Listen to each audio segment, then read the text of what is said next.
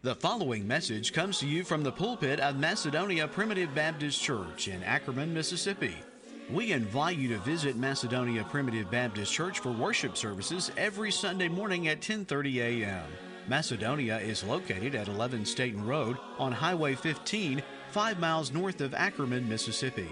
For more information about Macedonia Primitive Baptist Church, you may visit our website at macedonia-pbc.org. I'd ask you to turn to Matthew chapter 18. We tried to consider the first portion of this chapter in Matthew 18 together last time, and there was just so much content in there that I still missed a lot that I intended to address. So I want to kind of briefly go back over the first portion of that as we make our way back up to the parable of the unforgiving servant. So beginning in Matthew 17, we find that Jesus is in Peter's house in Capernaum, and the disciples are there in Peter's house in Capernaum, and they have some discussion about taxes and some other things at the conclusion of that chapter. And then at the beginning of chapter 18, we find in other gospel accounts that this is one of the times that the apostles had been arguing among themselves which of them would be the greatest in the kingdom. They wanted the authority, probably, I know I'm assuming a little bit, but probably so they could tell the other ones what to do. Surprise, surprise, there was a little bit of a personality conflict among the preachers and them trying to jockey for position and wanting to have a little bit more influence to where someone has to do what I tell them to do because Jesus gave them the title of being the vice president in his kingdom. So they were jockeying for position, who is the greatest in the kingdom. And I love the intimacy of this picture right here, that as these prideful men that have been chosen by the Lord, they're exhibiting pride. Jesus picks up this little bitty child as the example of humility. But what I want you to see here, first of all, is that as they were spending time with Jesus, and in that day, in Jesus' day, and in the days of the Acts of the Apostles, they worshiped in their homes. They didn't have a designated location for public worship. But what they didn't do is say, okay, Jesus is in the room. Now all the little children, you go play outside, you go play with toys, you separate yourself from the preaching of the word, separate yourself from Jesus. I love that at Jesus' presence, there are little children running all around the house, right? And that's one of the reasons that we hold a family integrated worship, right? And so that all the family worships together. And when Jesus came into Peter's house in Capernaum, they didn't say, okay, now the adults are going to talk and children, you go in the other room. No, there was children right there. And I love just how these children were just running around being kids. And then Jesus picks up this little bitty child and puts the child in his lap and says, verily I say unto you, to the apostles directly, but certainly it applies to us today as well. Verily I say unto you, except you be converted and become as little children, ye shall not enter into the kingdom of heaven. Whosoever therefore shall humble himself as this little child, the same is the greatest in the kingdom of heaven. So, apostles, you're trying to become the greatest in the kingdom. Well, the way to the top is to put yourself at the bottom. The way to be the greatest in the kingdom is to be the servant of all, to be the servant of the rest of the people in the church. Now, the picture I want you to have here, as he goes through verse 20, as he's giving these admonitions, I love the picture that Jesus is delivering this message with this child still sitting on his lap, okay? So with this child still sitting on his lap, he says, but whosoever shall offend one of these little ones which believe in me, it were better for him that a millstone were hanged about his neck and he were drowned in the sea. Woe unto the world because of offensive. It must needs be that offenses will come, but woe to that man by whom he cometh. And then he gets more direct in verse 15. Moreover, if thy brother shall trespass against thee, go and tell him his fault between thee and him alone, and if he shall hear thee, thou hast gained thy brother. And this is the principle for us in the kingdom of heaven, in the church, to reconcile interpersonal offenses. But let's not miss the immediate application. When we read the Word of God, it always has an immediate application to the people in that time, but then there is another implication and lesson for us. But it is evident that there was legitimate trespasses even among the 12 apostles that they were not dealing with properly, right? He says, moreover, if thy brother shall trespass against thee. Now, it is inevitable, we find that in verse 7, that offenses will come in the kingdom. But just because it's inevitable doesn't mean that we should not be vigilant to particularly control our actions, particularly control our tongue. When I did a topical summary of the book of Proverbs, and we went through that on a Bible study recently, grouping, the book of Proverbs is, the Holy Spirit is not sporadic, but it appears to us to jump around a lot. So it's helpful to kind of group those things in topics. And as I did that, it is just amazing to look at the quantity of verses that deal with all these different topics, and how many verses deal with the tongue and with speech and with gossip and with what Proverbs calls whispering. And it's inevitable that offenses will come, but boy, it is doubly inevitable that offenses will come by our speech, right? Because the tongue, James chapter 3 warns about that, right? It's a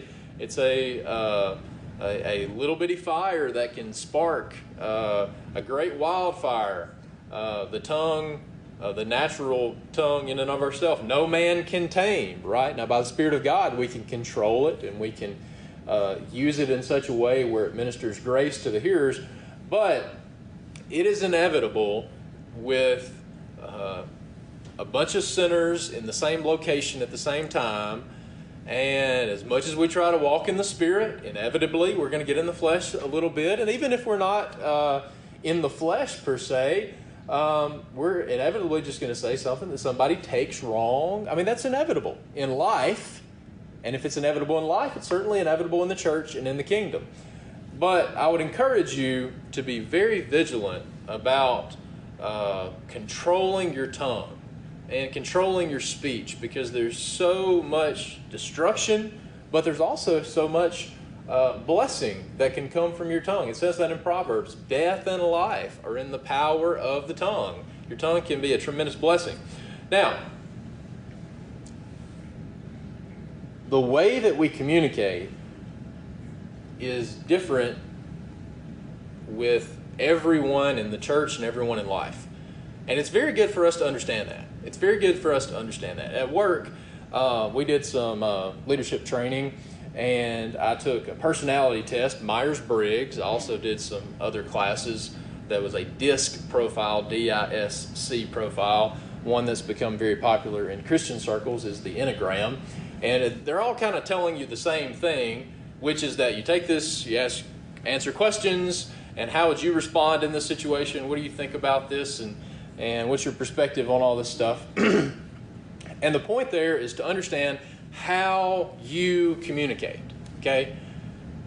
That's step number one, is to understand how you communicate.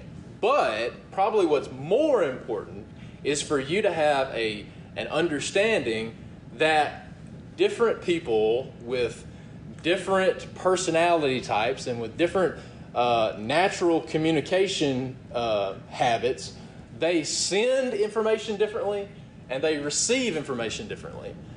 And you have to make the effort to talk their language and to communicate with them, okay? It's same principle is true with the love languages. This is very important in relationships and in marriages. You may have seen this, that your natural disposition is to display love in a certain way. So you may express love through acts of service, and you say, look at all of this stuff that I've done for you. Well, that's good. You need to do that. That's your natural disposition to do that. But you also need to understand that other people receive information in a different way, and if their primary love language is words of affection, so I look at all the stuff I did for you, but you're not affirming that with words of affirmation, you're talking the wrong language and they're not receiving it, okay? So you need to be aware of the fact that people are different. Is that groundbreaking this morning? People are different, right? People communicate differently, and we send information differently, and we receive information differently, and that applies in many different ways. You need to be aware of that your natural disposition may be to communicate something in this way, but with my understanding of their personality type and also my years of interaction with them, I know that I have to get out of my comfort zone and express that in a different way. Now, there's some people that receive information in a much more emotional way. People like me, I gravitated toward accounting. I'm data-driven, okay? And that is how I send and receive information.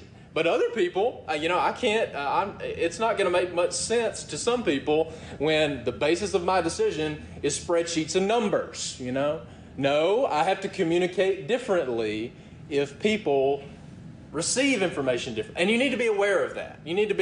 The reason why I'm saying all that is because those are natural differences, and many of those different personality types, they gravitate towards certain professions, and they also gravitate towards certain spiritual gifts in the church too. And that's good. That's good, isn't it? That God has given us a diversity of spiritual gifts, and that's all good.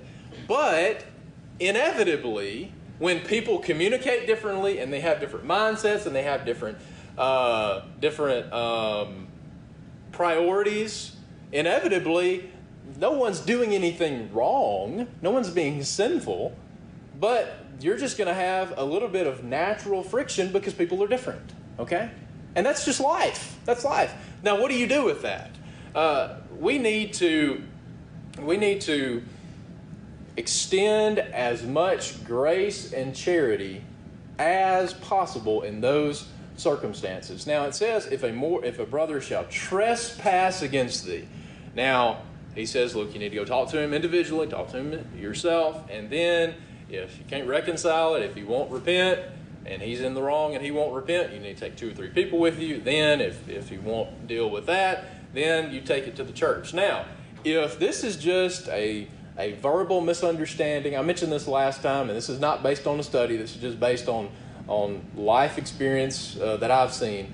If you communicate with that person directly, I think you will find that probably 80% of the time it's just a miscommunication. I understood it. I perceived your tone incorrectly. I thought that you meant this, and then let me explain myself. Oh, wait a minute. That's not what you meant? Oh, great. The situation is reconciled, and then you move on.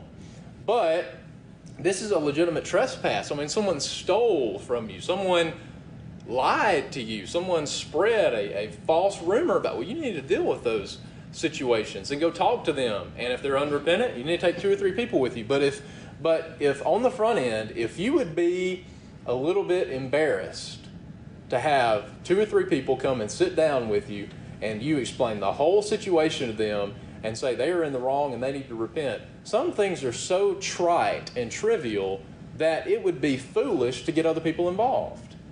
And if that is the case, then we need to forgive them for Christ's sake and move on. Okay?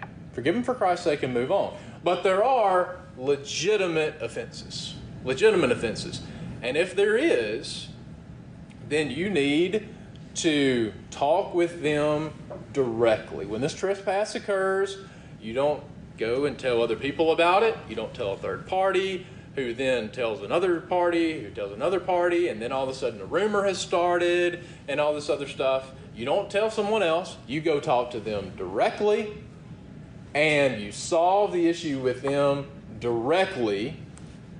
And if they won't hear you, you bring 2 or 3 people with you to have independent, parties to verify this is everything that was said on this side, this is everything that was said on this side, to where it's not he said, she said. No, you have to have independent parties. And then if they still won't repent, if they still won't acknowledge that they're in the wrong, then you take it beyond just 2 or 3 people and you bring the whole church into it to where they can then verify that they're in the wrong. Okay, so then if you bring it before the church and the church says, you are clearly in the wrong, you need to repent, and they say, I will not repent, then let him be, verse 17, let him be unto thee. Those are the most important words in that phrase. Let him be unto thee as a heathen man and a publican. This is talking about interpersonal reconciliation of offenses. And if someone offends you and you can't reconcile with them, then in your personal relationship with them, you back away. You back away. Now, what normally happens, unfortunately, because we're sinners, and this is the way we operate, there's no new thing under the sun, is that people want to start making sides and saying, well, if you still talk to them, then that means you're taking their side, and if you're on their side, then you're not on my side. This is dealing with your interactions with them individually, okay? And if you feel the need to remove close fellowship with them, you do that, but you also are not allowed to impose your determination on everyone else you know, okay?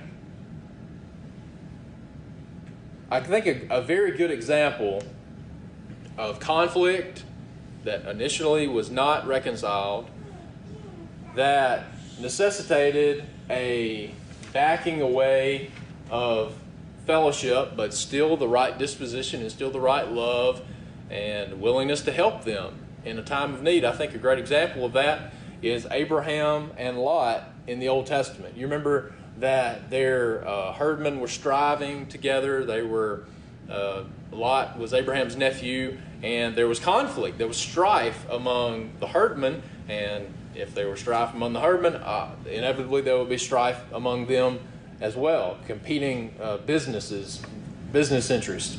So then Abraham, being the good godly man that he was, he said, look, we're brethren, okay? We don't need to fuss and fight like this. I tell you what, I will defer to you. You take any land that you want. You look out over all of this and you take, and then we know the bad decision that Lot made.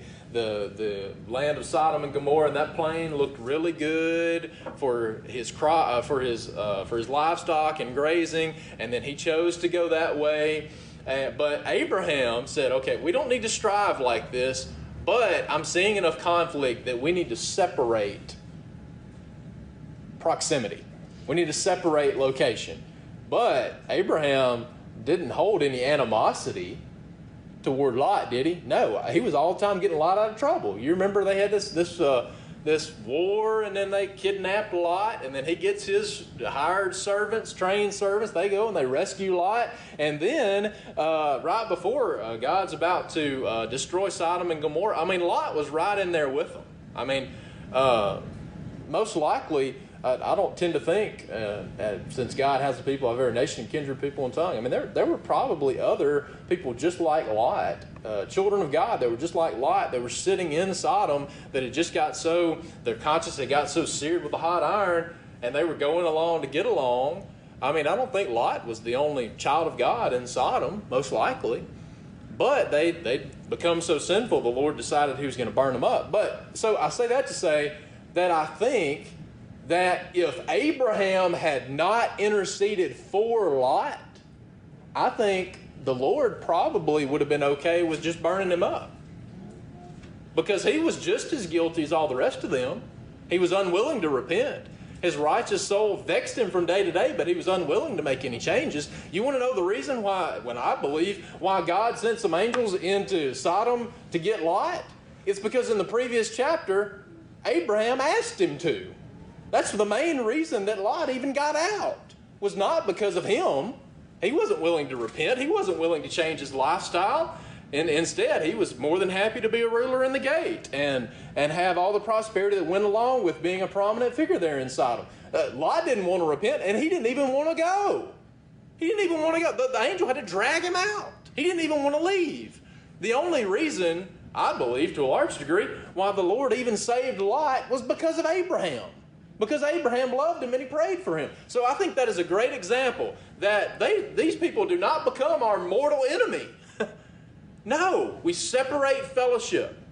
But, we still love them. We still pray for them. And you know what? When they're in a real pinch, when they get kidnapped by kings and they're about to die, to the best of our ability, we try to help them. And he went and he rescued him. Okay? So, this is not your excuse to have a personal vendetta against this person for the rest of your life. This is forgiving them for Christ's sake, but there is a time for removing close fellowship.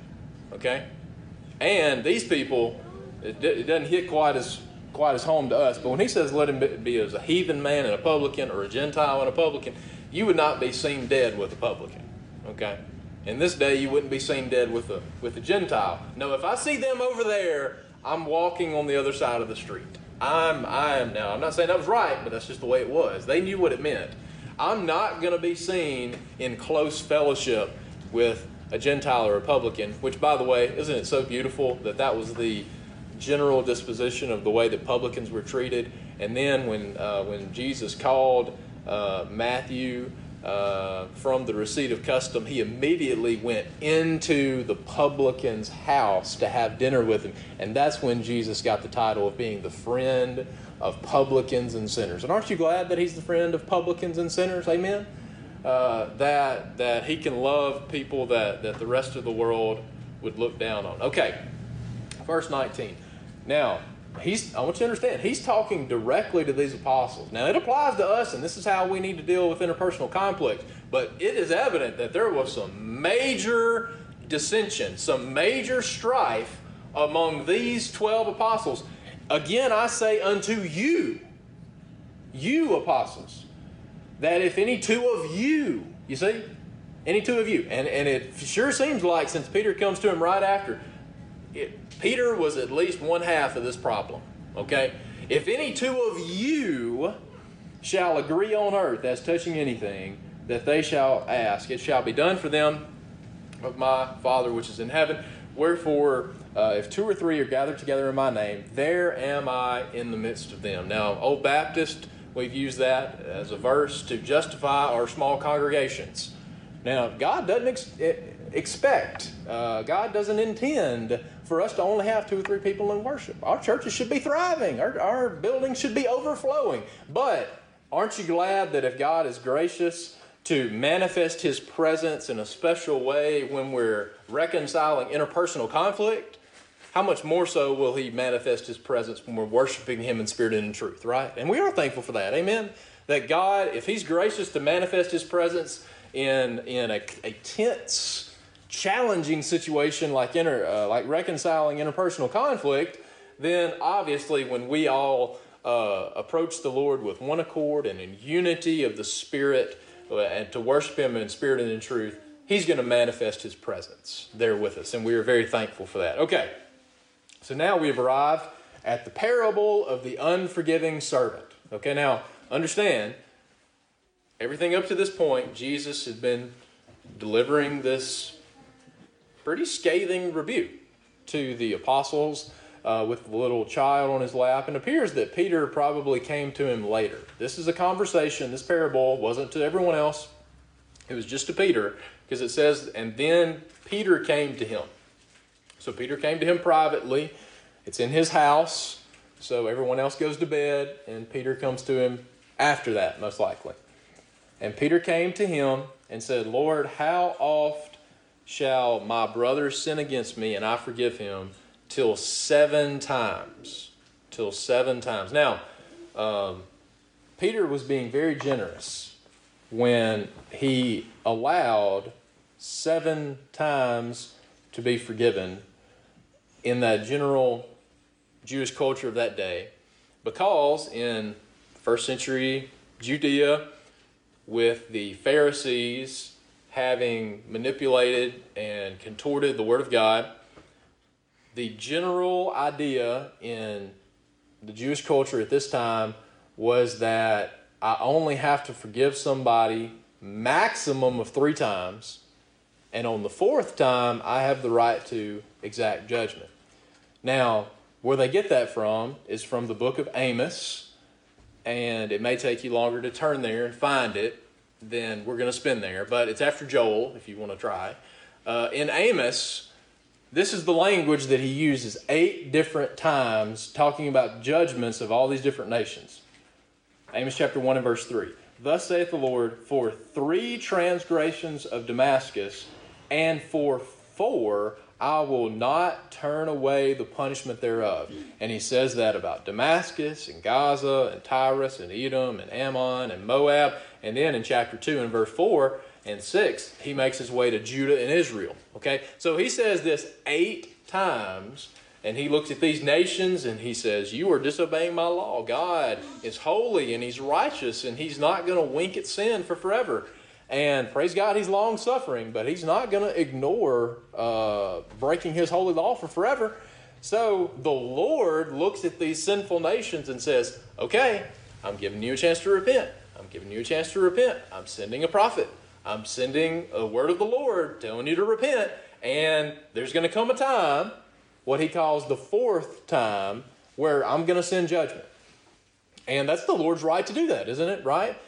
He's right to send judgment after the first call to repentance.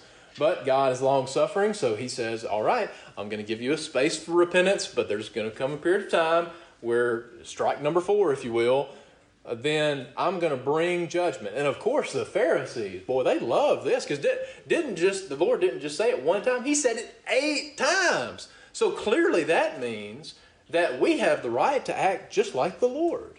Clearly that means that since the Lord is going to hold nations accountable after 4 transgressions, and he's going to bring judgment, then obviously we have the right to hold a brother that is offended against me and act the exact same way that the Lord acts toward these nations. Boy, don't you know the Pharisees loved that. Some stuff they just kind of made up out of thin air. But they have 8 verses to back this up in the book of Amos, right? So they love this. They love this. But don't you know, the way as legalistic as the Pharisees were, boy, they had a tally for everybody. And they were waiting for number 4. They were waiting for number 4 to come around so they could call you up on probably before the Sanhedrin maybe even be stoned for stuff. So understand, the general idea in the Jewish culture in this day was that you only have to forgive somebody 3 times, and on the 4th one, you can drop judgment on them, okay? So when Peter says, am I willing, do I have to forgive my brother 7 times? Understand, he's doing double what the general culture in that day would allow. He's being very generous. We would look at 7 and be like, Peter, you're just trying to, get out of forgiving people. He was being very generous, okay? And Jesus says, I say unto you, not until 7 times, but until 70 times 7. And that equals 490. And if you're looking for strike number 491, you've really been missing the boat for a long time. All right. If you've been keeping tally marks up to 490, you wanting to reach that limit, you've really missed the boat. Okay. The idea here is that you forgive perpetually. And I saw a quote from C.S. Lewis, very good Christian author, author of Mere Christianity, The Four Loves, Chronicles of Narnia. Be great for you to read him. But I think this is really on point in some of his writings. He said it might be necessary for you to forgive 490 times for the same offense. For the same offense. Now, if someone is perpetually doing things that is a legitimate trespass against you, that puts you in danger, that slander you, etc., etc. You know, after like time 20 or 30, you probably should be picking up on a pattern here and maybe start saying, I may not need to spend as much time with this person, right? After these numbers start getting a little bigger, and they continually are spreading gossip. They are continually trying to steal you. I mean, whatever the trespass is, if they're continually doing this stuff, you need to look at that and be like, you know what? I'm going to hang out over here. I'm going to let you hang out over there. Okay? I need to back away from fellowship. But I think probably the more realistic thing is that some of these big, egregious sins, both your flesh and the devil are going to bring those sins back to your mind on a repeated basis. Now, it's sinful and it should not occur, but it does occur that a husband or a wife would commit adultery and be unfaithful to their spouse. And we hope, if the Spirit of God is moving in that situation, we hope that they are able to reconcile and they are able to forgive. Now, if there are different circumstances to this and the Lord offers a provision if it is irreconcilable, okay? But I want you to think about those huge offenses, the huge offenses like that. Those are things that those are things that the devil is going to continually bring back to your mind. Okay? Those are not things that are going to go away. Those are things that multiple times the flesh and the devil are going to bring that thought back to your mind. And it may not be 490 separate offenses. It could be one major offense that every time that thought comes back to your mind, I got to re-forgive them. And then it comes back the next day, and I got to re-forgive them. And it comes back the next day, and I have to re-forgive them. That's probably more realistic, isn't it? Because our nature is to hold strikes against people, and then when we have another conflict, we always want to bring up the old baggage, right? Well, what do we have to do when we start doing that? We have to re-forgive them again. We have to repay the debt again. Now let's go to Luke chapter 11 and let's get this language from the model prayer. The more prevalent model prayer we know is in Matthew chapter 6. And actually, before we go to Luke 11, let's go to Matthew 6 because there's language in there that I think we need to read as well. In Matthew chapter 6, he's saying, after this manner, therefore pray ye.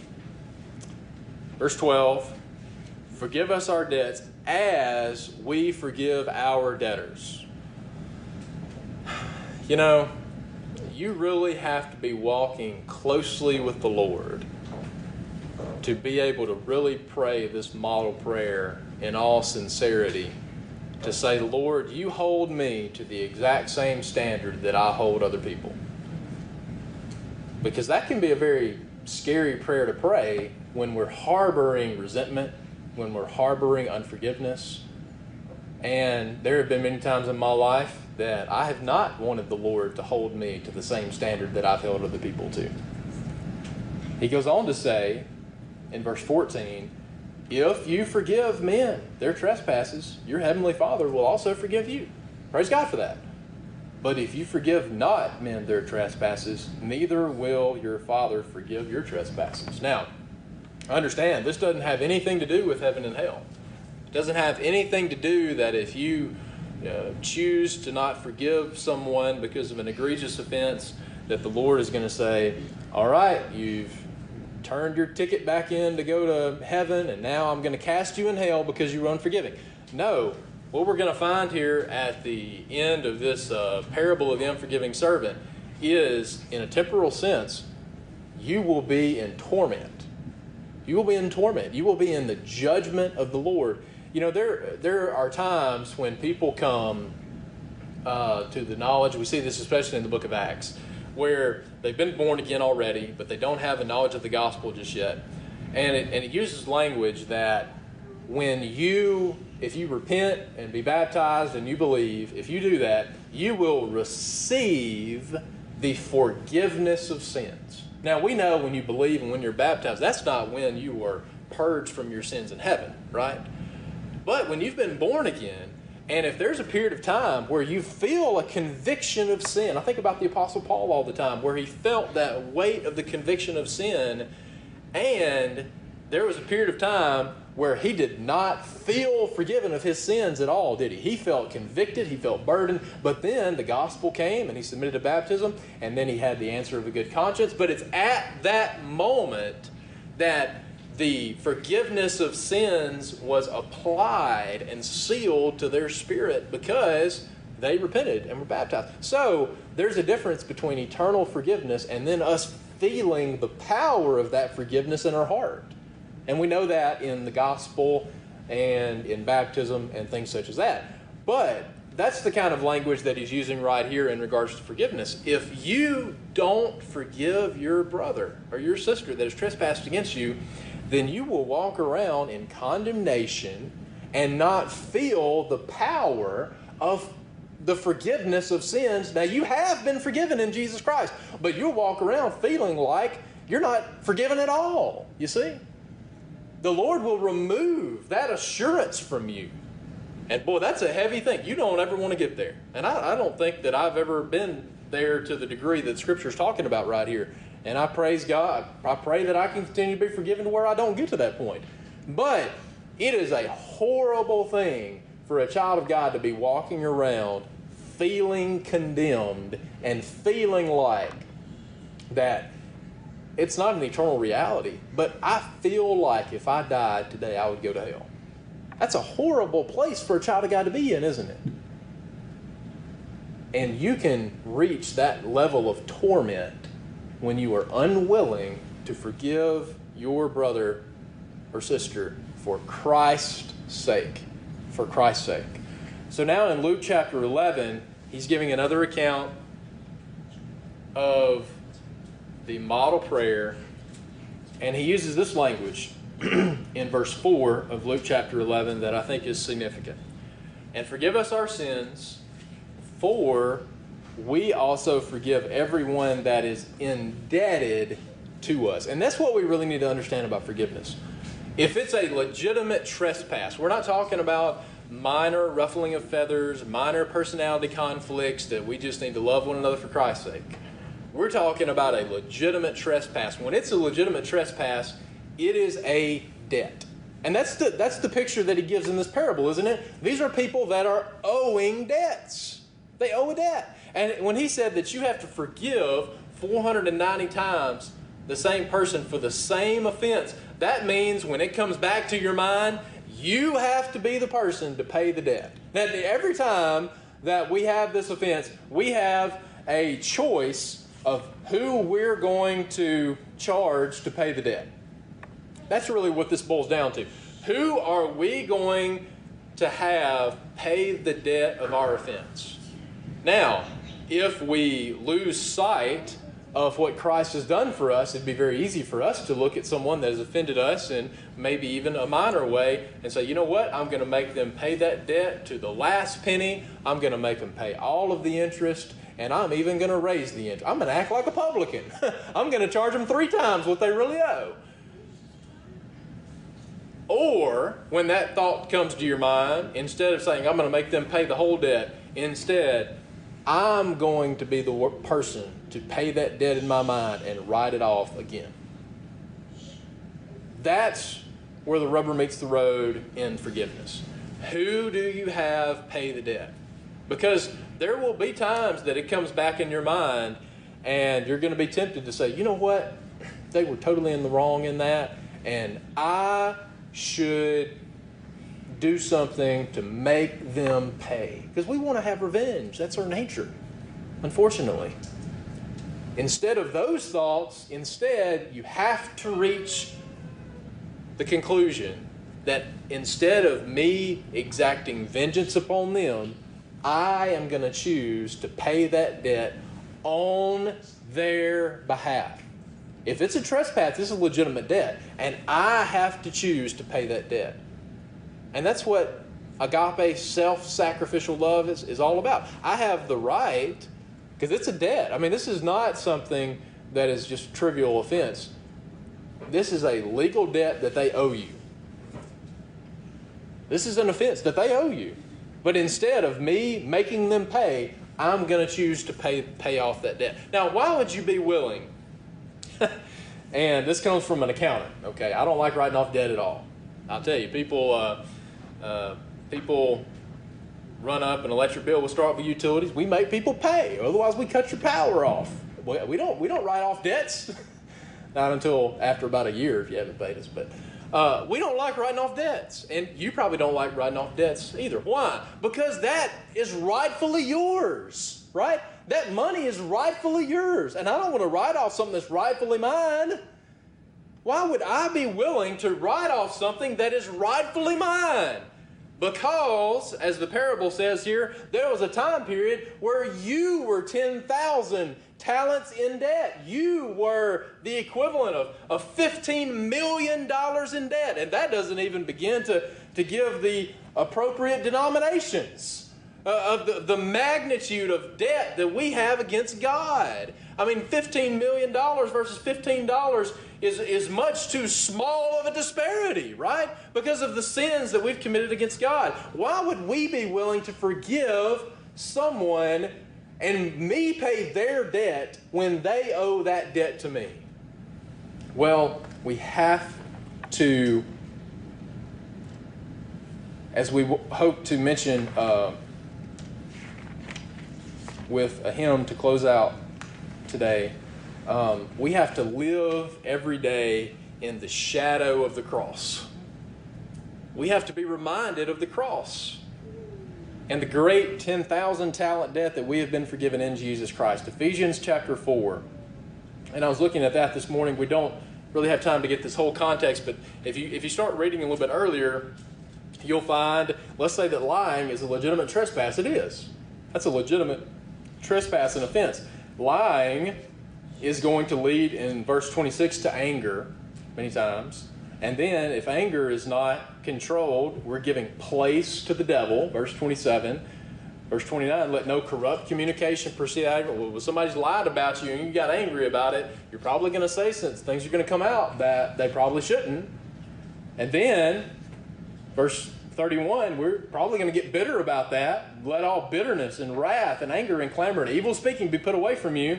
And then in verse 32, be ye kind one to another, tenderhearted, forgiving one another. And notice, God didn't forgive you because you were worthy of being forgiven, right? Why did God forgive us? For Christ's sake. For Christ's sake. It wasn't because you, as the parable says, he says, I'm willing to pay, just give me an extension. I'll pay everything I owe. He didn't say, okay, fine, I'll give you an extension, but you still have to pay me everything that you owe. No, the picture here is not just, if you'll let me interject this into the parable, the picture is not that he really just wrote off this 10,000 talent debt. The picture is that there is an elder brother that stands up and says, I'm going to pay that that 10,000 talent debt, right? That's the real picture. It's not just that he says, because God just can't write off debts, right? He's holy. He can't just write off the offense of his holy law.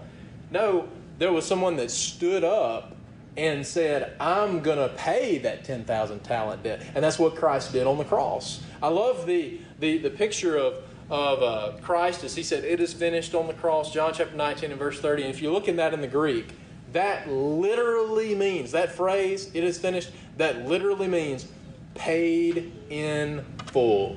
Paid in full. And that's what Christ did. He paid a 10,000 talent debt that there was no possibility of us ever repaying. He paid it in full on the tree of the cross. And then this servant here, back in Matthew chapter 18, what was his response to that? He should have went home and hugged his wife and hugged his kids and says, I know I've made mistakes in my past, but we're going to live differently now. We're going to change the way we treat people because of this great debt that I've been forgiven. Instead, he goes and he finds somebody that owes him 100 pence, and then he goes and he throws them in jail. So see, that's where he missed the boat. He said, I owed this great debt. Somebody else paid the debt. But it had no effect on him because he went out and said, there's somebody that owes me a debt. I'm going to make them pay every penny. Every penny. Now, was the Lord happy with that? Would you be? Okay. Look. Let's just think about this in a natural sense. I don't think any of us have the equivalent of $15 million laying around, okay? But how happy do you think that you would be if out of compassion, by the way, we don't have time to deal with this the way that I want to. It was because of compassion.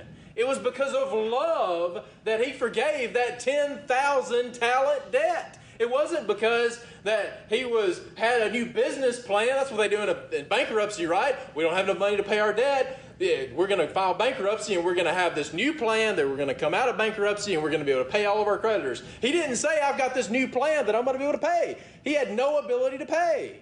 Why did he forgive him that debt? Not because of a business restructuring. It was because of love, right? It was because of the love of God. And how do you think that you would feel if you found out that somebody owed me $15 million and I was willing to forgive that, and then you find out that they went and threw somebody in prison for $15? How would you feel about that? This ungrateful little punk, right? This ungrateful person, you know what? I'm going to reenact that whole debt I just forgave. And even the servants, verse 31, his fellow servants saw how ridiculous this was. They're the ones that tattled on it. Because they said, how could you possibly throw somebody in prison for 100 pence after you've been forgiven this 10,000 talent debt? It was so inequitable that the other servants were outraged. So they go and tell their Lord. Then his Lord, after he had called him and said unto him, O thou wicked servant, I forgave thee all that debt, because thou desirest me. Shouldest not thou also have had compassion, love on thy fellow servant, even as I had pity on thee? See, that's the for Christ's sake part, right? It's not because this person is worthy of me forgiving them. It's because Christ has forgiven me, and I forgive them for Christ's sake, in the same way that God has forgiven me for Christ's sake. But because you have been legalistic, because you've been harsh, because you've been unforgiving, his Lord was wroth and delivered him to the tormentors till he should pay all that was due unto him. So likewise shall my heavenly Father do also unto you. Now, let's not forget here, this is a conversation directly with Peter, right? Now, it applies to us. I mentioned last time, I've really enjoyed the series The Chosen. I think it's on primarily streaming now on the app. But I've loved the conflict, which I think is very authentic, very realistic, of the personality conflicts between the apostles. It wouldn't surprise me one bit if Peter's beef was primarily with Matthew, with the publican, who used to rip him off when he was paying his taxes. But there was one of those 12 apostles that Peter had a legitimate beef with. And I can almost say, the way that this is being delivered, I don't think this is very gentle and meek. It wouldn't surprise me one bit if the Lord pointed his finger at Peter and said, so likewise shall my heavenly Father do also unto you, if ye from your hearts forgive not every one his brother their trespasses. Now that, it was terrifying, no doubt, for David in the Old Testament when Nathan the prophet came and pointed the finger in his face and said, thou art the man. But boy, it gets to a whole other level when Jesus points the finger in your face and says, if you don't forgive your brothers, the Lord's going to have you in torment. But you want to know the beauty of that, though? You will be in torment as long as you do not forgive. But you have the ability to remove yourself from that judgment and torment at any given time.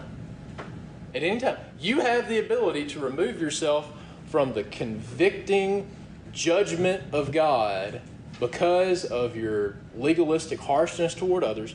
You have the ability to remove yourself from torment at any time. And you want to know how you do that?